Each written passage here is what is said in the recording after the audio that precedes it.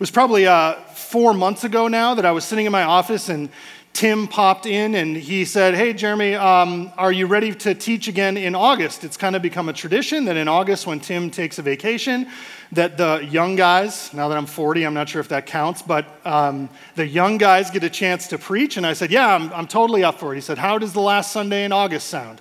"Sounds great." He said, "Perfect. You're going to be doing Ephesians chapter 5, verses 22 through 24. I was like, "All right." And I wrote it down on a little sticky note and I stuck it on my monitor and he left, and I was feeling pretty good about myself, like, yeah, I'm going to get a chance to teach again. This is going to be so great. And then I started going, wait a second, Ephesians 5. Let me look. Tim, you got me. So I've been nervous for, 4 months straight now about this morning. Something else interesting happened within probably 2 weeks of Tim giving me that assignment as I'm chewing on this having to preach this morning. Rachel and I were doing what good married couples do, since this is a marriage sermon. We were binge watching a television show on Netflix. We're watching through The West Wing. We didn't watch it when it was on TV, but when you're looking for that, 7 seasons long commitment that you want to dive into, it seemed like a great place to start. So we're a couple weeks after I get the assignment, and this episode begins one night. And my mouth just drops open and I'm like, can you believe this? And so I've taken the liberty of clipping 2 minutes of the opening of this episode of The West Wing to share with you this morning, because TV is going to be better than me anyway, right? Now, I want to give you a few, so here's a little context. It's the president and his wife, the first lady. They're coming back from church, actually. And I also want to give the disclaimer that this is primetime television. I don't endorse everything that is said in the 2 minutes. But watch it, and then we'll pick it up from here. Good afternoon. Hi, Charlie. How was church? It was fine. Stop it. It sucked. You're talking about church. Oh, like I'm not already going to hell. What was the problem? He feels the homily lacked panache. It did lack panache. It was a perfectly lovely homily on Ephesians 5:21. Husbands, love your wives as Christ loved the church and gave himself up for her. Yeah, she's skipping over the part that says, "Wives, be subject to your husbands as to the Lord. For the husband is the head of the wife, as Christ is the head of the church." I do skip over that part. Why? Because it's stupid. Okay. Husbands, love your wives as Christ loved the church and gave himself up for her, that he might sanctify her, having cleansed her by washing of water with the word, that he might present the church to himself in something. In splendor. And I have no problem with Ephesians. And anytime you want me to cleanse you with the washing of water, you know I'm up for it. Then what is your problem? Hackery. Oh. This guy was a hack. He had a captive audience. And the way I know that is that I tried to tunnel out of there several times. He had an audience and he didn't know what to do with it. You want him to sing Volare? It couldn't have hurt. Words. Oh, Words, God. when spoken out loud for the sake of performance, are music. They have rhythm and pitch and timbre and volume. These are the properties of music. And music has the ability to find us and move us and lift us up in ways that literal meaning can't. Do you see? You are an oratorical snob. Yes, I am, and God loves me for it. You said he was sending you to hell. For other stuff, not for this. You can't just trot out Ephesians, which he blew, by the way. It has nothing to do with husbands and wives. It's all of us. St. Paul begins the passage, "Be subject to one another out of reverence to Christ." Be subject to one another. In this day and age of 24-hour cable crap devoted to feeding the voyeuristic gluttony of an American public hooked on a bad soap opera that's passing itself off as important, don't you think you might be able to find some relevance in verse 21? How do we end the cycle? Be subject to one another. So, this is about you. No, it's not about me. Well, yes, it is about me, but tomorrow it'll be about somebody else. We'll watch Larry King and see who. All hacks off the stage right now. Okay, so as you can imagine, I looked to Rachel, I was like, can you believe this? I've never heard a primetime television show talk about the Bible that much and do a decent job talking about it. I was shocked. I was like, that's going in the sermon. I'll figure out some way to make it work. And here's the deal. This is honestly a little bit of how I feel right now. I'm trapped between two audiences. One audience says, let's just skip this because it's stupid. And the other one says, get this guy off the stage. He screwed it up. He's a hack, right? That's the tension that I'm feeling here this morning. And maybe you're feeling a little bit of tension between last week and this week as well. And I think the reason that there's a little bit of tension in the room is because this is actually pushing on something in us that's deeper than just husbands and wives. It's deeper rooted than just marriage. This idea of submission and of putting someone else's needs and concerns above my own, it pushes on the most innate, dark parts of our heart, the parts of us that are conditioned to fight for our rights and to fight for our own self-preservation. And this morning, we're going to push right into that. And I'll be honest, I am a little nervous about this sermon. I want to be helpful, and I want to be faithful to what the text says. But I'm also a man standing up here talking to wives. And let's be honest, that feels a little weird. So I'm going to ask you to join me this morning on your behalf and on my behalf, that God would meet us here as we wrestle through it. Can we pray? God, I come before you because you are a loving Father who knows us intimately. You know our weaknesses and you know our strengths, and you know where we need to grow, and you know how sin has twisted us at the deepest of levels. God, we pray this morning that you would meet us, that the Holy Spirit would be here, and that we would be transformed, because there's a battle at war, and we want to follow Jesus, who we love. We pray this in his name. Amen. Now we have to remember, one of the things in dealing with a letter like we have here, we call this the book of Ephesians, but it is more accurately a letter in which Paul, a pastor or apostle, wrote to a church in a very real place in a very real time. And this typically would have been read in one sitting out loud. And so what you get is the building of an argument that Paul's making throughout the whole letter. And it's one of the things that we can actually lose as we break it down into smaller bits in order to talk about it over the course of 9 or 10 months. So I'm going to give you a quick 30-second overview heading into this letter so that we can grasp where we're picking it up. So you have to remember, what Paul says is that we are going to praise our God, the Father of our Lord Jesus Christ, the one who raised Jesus from the dead and seated him at the right hand of the Father, reigning and ruling over all things. We praise God who has united us together with Christ, and that we rule alongside him. He has done this for us, rebels, those who have turned their back on God, and he has done it out of his good love for us. He has done it because of the faith that we have put in him who died and was raised and now reigns. And God is doing something now in the people of God, something incredible. He is making us into one new humanity. Because within us now there is no division, there is no superiority, there is no inside or outside, there is no race. There is one new man, united under Christ, who is our head, and we are his body. And because of this great mystery, which we can hardly get our arms around, God is doing something within us. He is creating in us a new humanity, a picture of what it looks like to live under the kingship of Lord Jesus. And it is an incredible truth. And so in us and among us, he is beginning to see us transformed into our head, Jesus. He is encouraging us to leave behind our old self, to let the dead us fall aside, and for a new man to be raised in its place. And for us to live into this amazing truth that the Holy Spirit now lives in us, and that we are a living temple to a holy God on earth. And what he is doing here in this place among his people is unique in the history of the world. Can I get an amen? That is what God is doing, and that is what he has been telling us up until this moment in the book of Ephesians. And so to coldly pick it up and just say, oh, no, this is something for wives, let's talk about you. No, this is grand. This is historic. This is amazing. And so let's pick up right there in chapter 5. I'm actually going to back up one verse. I'm going to go to Brian's last verse from his sermon, verse 21 in chapter 5, and we're going to read together. Here's what it says. Submit to one another out of reverence for Christ. Wives, submit yourself to your own husbands as you do to the Lord. For the husband is the head of the wife, as Christ is the head of the church, his body, of which he is the Savior. And now the church submits to Christ, so also wives should submit to their husbands in everything. Now right off the bat, if I'm looking at this, and I understand who Paul was and the culture that he's writing into and the time he's writing into, I see something strange right away. And the strange thing is that Paul begins by addressing wives. And in this cultural reality, that would have been strange.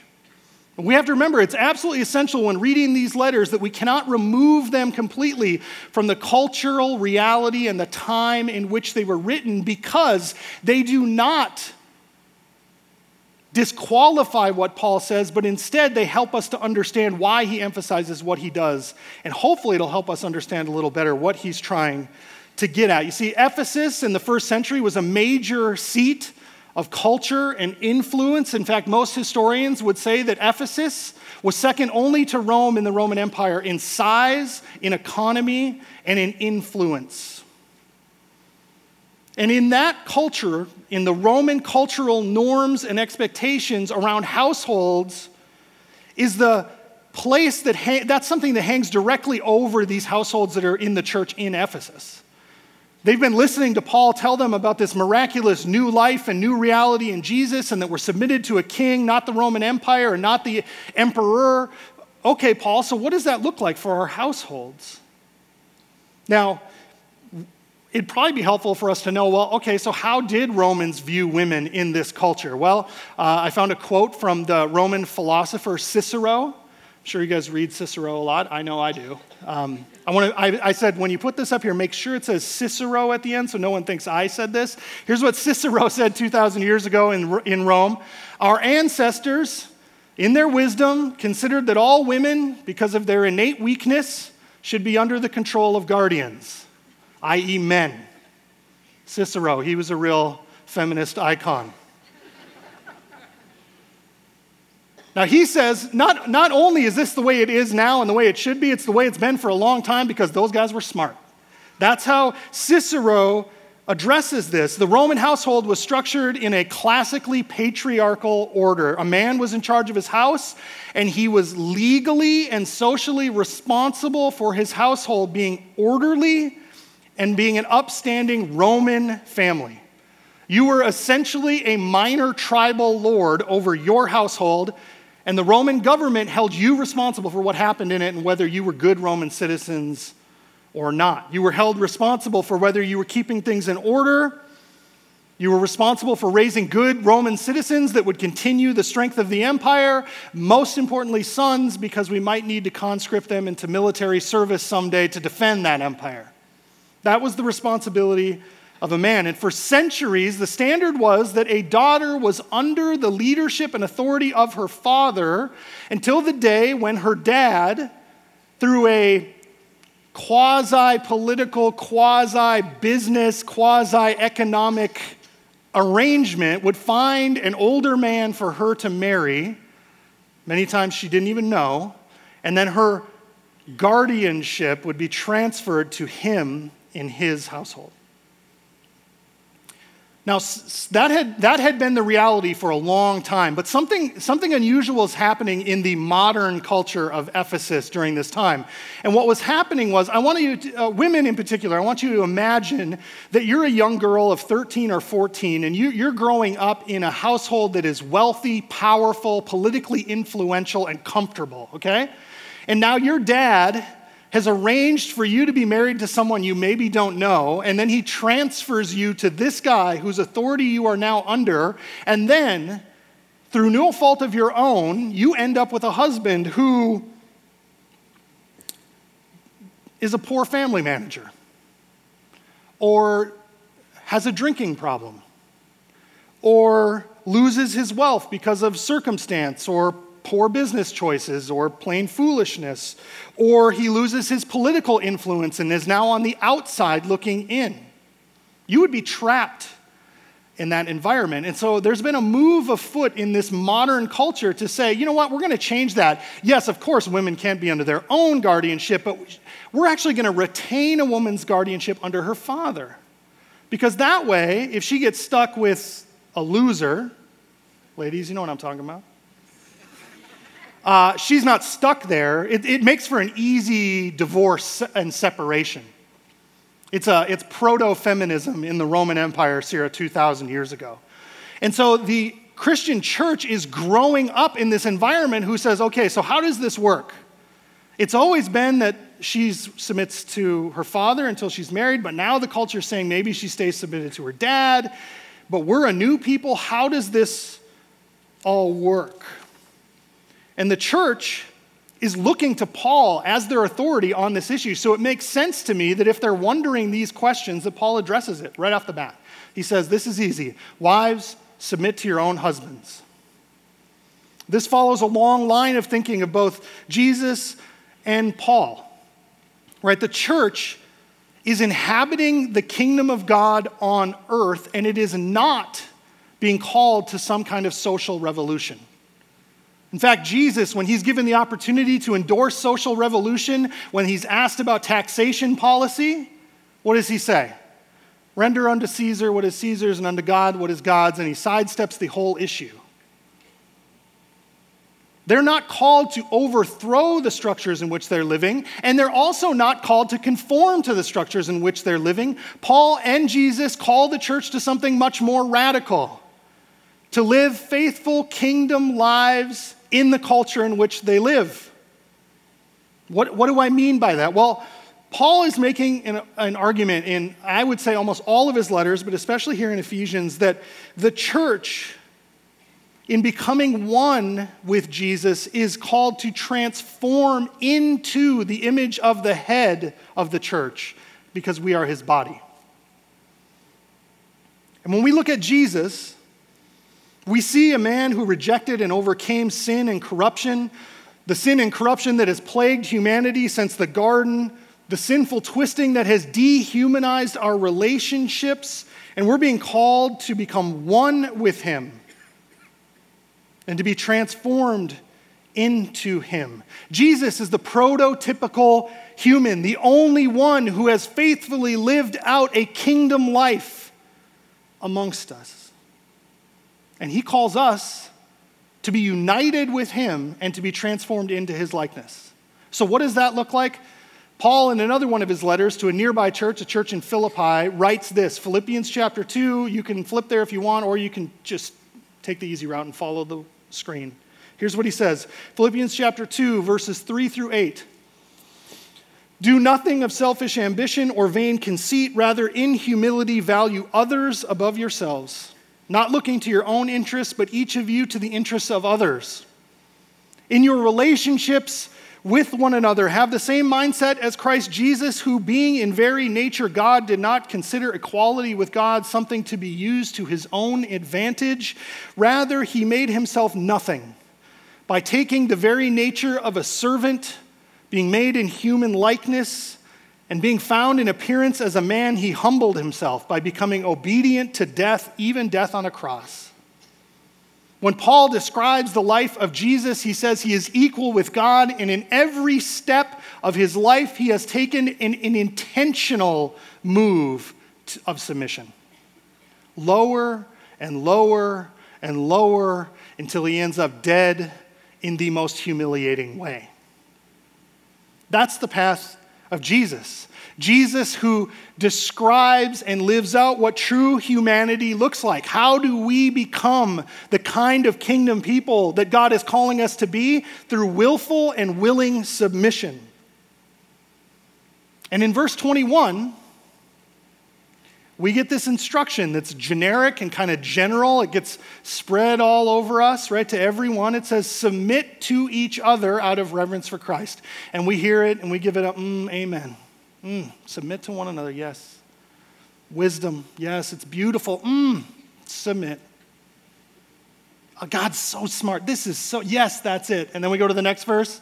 Wives, submit to your husbands. Him? You got to be kidding me. This guy? You want me to submit to that one? What does that reveal in us, that when we say it generically, like it's some idea you don't really have to practice, it seems easy and beautiful, but the minute we say, love that one or love this one, we're ready to throw a table. We're ready to have a social revolution. We're ready to say that this is antiquated and it's stupid and it doesn't take into account the modern reality of social structures. No. Paul says, your responsibility as a Christian in this new reality is to submit to everyone. Wives, your husbands first. The key to the verse is verse 21. The most shocking part is that Martin Sheen was right. Brian and I were talking this week and we were laughing about this. I was making these jokes about the outrage. And I said, it's so funny how in one sentence, the same word is used, and one of them we accept easily, and the second one we're ready to reject whole cloth. And we use the same word. And Brian says, well, now are you sure that it's the same word? Because maybe in the Greek it's a different word. And I was like, okay, let me go to the Greek. I'll find out. And I want to claim something that isn't true. So I dig. It's even more interesting than that because there isn't two words that are the same word. There is one word. In the original Greek, it says, submit to one another out of reverence to Christ, wives to your husbands first. It is one thought. The call to submission for all Christians applies to all Christians, and wives, first of all, to your husband. So, how do we deal with the fact that this seems impossible?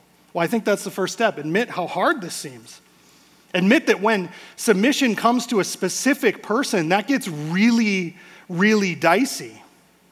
Why does Paul call wives to submit to their husbands? Because we're to model Jesus and to become like him. He has the keys to the unintuitive path to righteous living and to wisdom. It is the path to truly becoming who we've been called to be. It is the path to follow Jesus.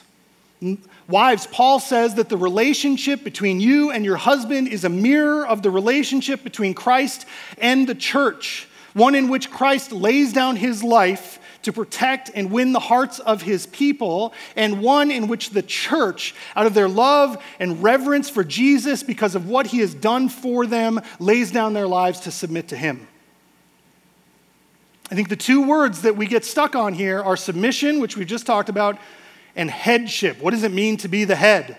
Well, Jesus is the head of all things. He's the head of the church, and the example that we're given is of him laying down his life to the point of the most humiliating death humanity has ever dreamed up. There's one example of headship. The second example of headship comes out of Genesis chapter 3. After there is this infamous moment involving fruit and disobedience, Adam and Eve are involved in this sinful engagement of disobedience to God, and God shows up in the garden. And what does he say? He says to the man, where are you? If you want to know what headship looks like, it looks like being held responsible for what goes on in your household. The kind of headship that the Bible speaks about is the kind of headship that you should be very scared about wanting because it requires the death of yourself and responsibility for others. That's a tough road to walk. So we can talk all day about how marriage works in the wider society, about how it worked then, how does it work now, what are cultural norms that encourage our views of how do we view ourselves, how do we view ourselves as individuals and in marriage. And I'm going to be honest with you, I don't think it really matters at all. I don't think it matters because the Christian view of marriage reflects a higher, a deeper, a more true creational beauty that Paul talks about in a few verses from here, where man and woman in some mysterious miracle drop their singular identities and become one flesh, just like we have done with our Savior Jesus. This mysterious union is a picture and a preview and a sampling of that more incredible reality that Christ and the church are brought together in the same way.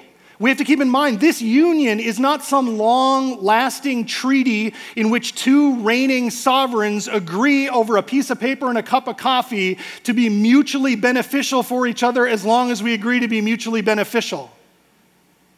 No. Union is something more incredible altogether, in which your identity and their identity are set aside completely and you have been knit together into something brand new, one person. That's the kind of thing that can only exist out of the soaring, self-sacrificing love of submission in marriage, and it can only happen because of the soaring, self-sacrificing love of Christ on our behalf. These ideas of union and of head and body and submission are all over Paul's writing. So it would make sense here that as he deals with our most vulnerable, most sensitive, most intimate relationships, that he would say that the key to this piece of life, maybe most of all this piece of life, is to set aside your demands and to seek love and serve and submit to your spouse. Now, ladies, I know some of you in the room right now are saying, you don't know my husband because he ain't no Jesus. And I know it's true because I'm one of those ain't no Jesuses. And it's the reason that Paul in his wisdom addresses those ain't no Jesuses right after this. And why God in his sovereignty allowed your ain't no Jesus to get some last week. But this week it's your turn. And so I'm going to leave you with a few tips and tricks to practice in your marriage if you want to bring this kind of life to your relationship. The first one is this: wives, give your husband permission and room to lead your family. I want you to say it out loud to him. Tell him that your desire for him is that he would be freed to live the kind of faithful life to his God that he's been called to live. That you desire and understand that his responsibility is not to the Roman Empire, it's not even to you, it's not to the American Republic, but instead it is to the God who created him and reigns, and that he has a responsibility to love you and to nurture your household, and you want that for him. Tell him that you're going to give him space to do it. Tell him that you want him to succeed desperately in this. Tell him that you will be praying for his heart and for wisdom as he strives to be faithful in this role. And then actually do that. Pray for him. And then here's the hardest part. Actually give him the room you just said you wanted him to have. Okay? Number 2, this is the second thing. Be prepared to give him grace when he fails. And you might have a lot of retroactive grace you need to apply. The reality is that either through lack of practice or through poor decision making or laziness or unforeseen circumstances or foolishness, he has failed or is failing or will fail in his desire and willingness to lead you perfectly. That's just the way it's going to be. So be prepared to offer grace instead of condemnation when it happens.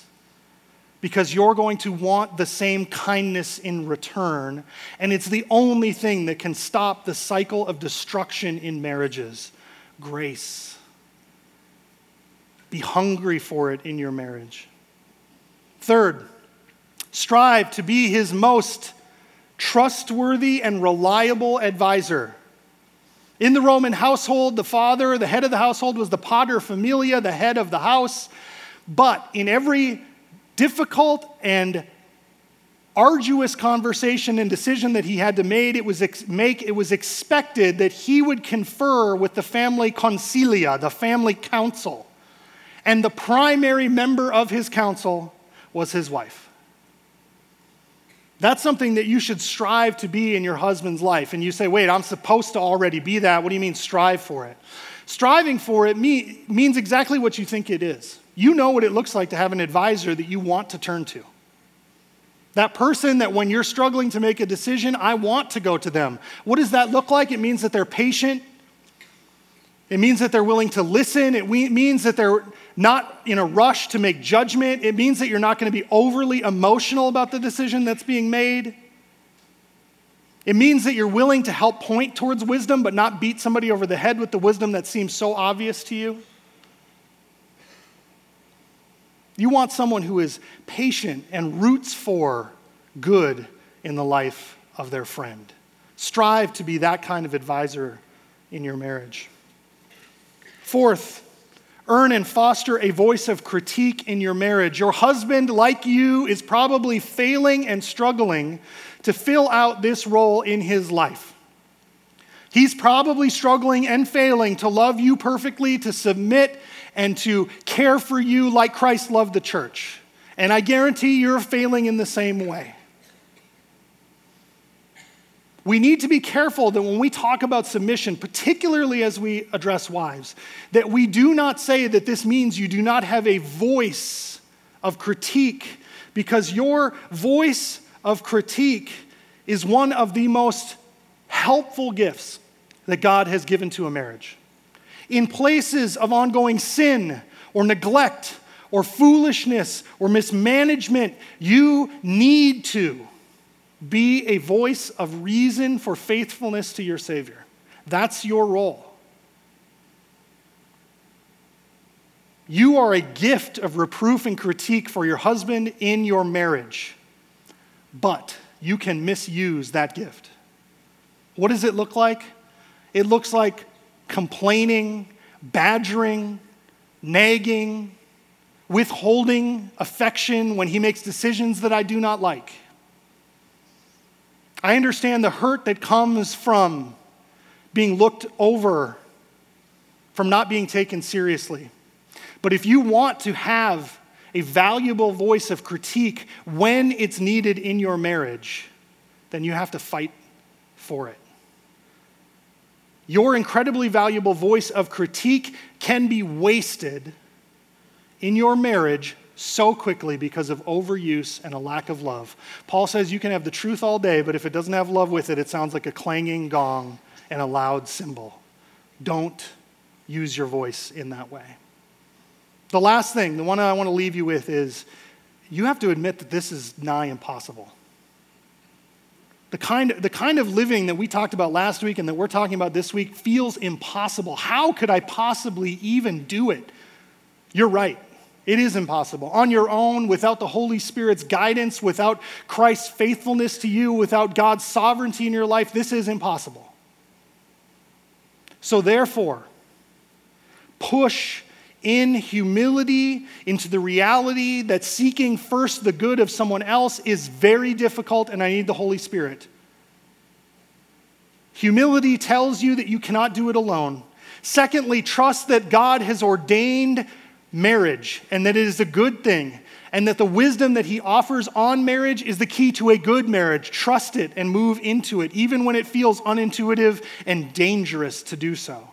And lastly, seek first love for your spouse. Because in humility, trust, and love, there is a way forward. If you're in this room this morning, and last week you heard an address to husbands, and this week you heard an address to wives, and at the end of it you feel encouraged because you have a marriage that sounds a lot like you heard described, then I want you to be grateful, because that is a good gift from God. It is his kindness to you. And I want you to tell your spouse how thankful you are for them. If you're in the room and you're in another category, you heard this about husbands and you heard this about wives, and you go, my marriage doesn't look anything like that, and I don't even imagine how it could look anything like that. We fight constantly. We're always looking to be the winner. Then I want to encourage you this morning to stop fighting to reign the throne of a marriage that's killing you. You've tried it your way.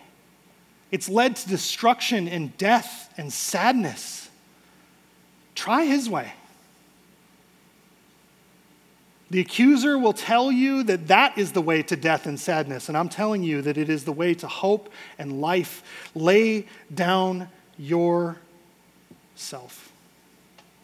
And I would encourage one last thing. Tonight, every couple in this room, set aside time for a conversation. Whether it's over dinner or after the kids are in bed, I want you to sit across from each other and have a talk.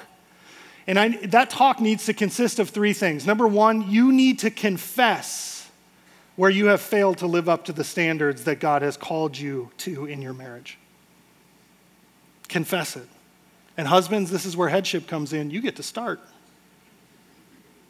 Second, repent, which means commit to turning away from that kind of life. I have done it, and it has led to hurt and destruction, and I am committing through the help of God to not go back there. And then lastly, be prepared to extend grace and love and forgiveness to one another. Because God's hope for you is that you would look more like Jesus and that you would reflect the glorious reality of Jesus and the church being united in love together. And that can be a reality in your marriage. Let's pray for that here. God, we thank you so much for the good gift of marriage. I pray for the marriages in this room and in this church that they would be strengthened, and that they would find hope in self-sacrifice. God, that submission would come naturally to us because of our love for Jesus. We pray this in his name. Amen.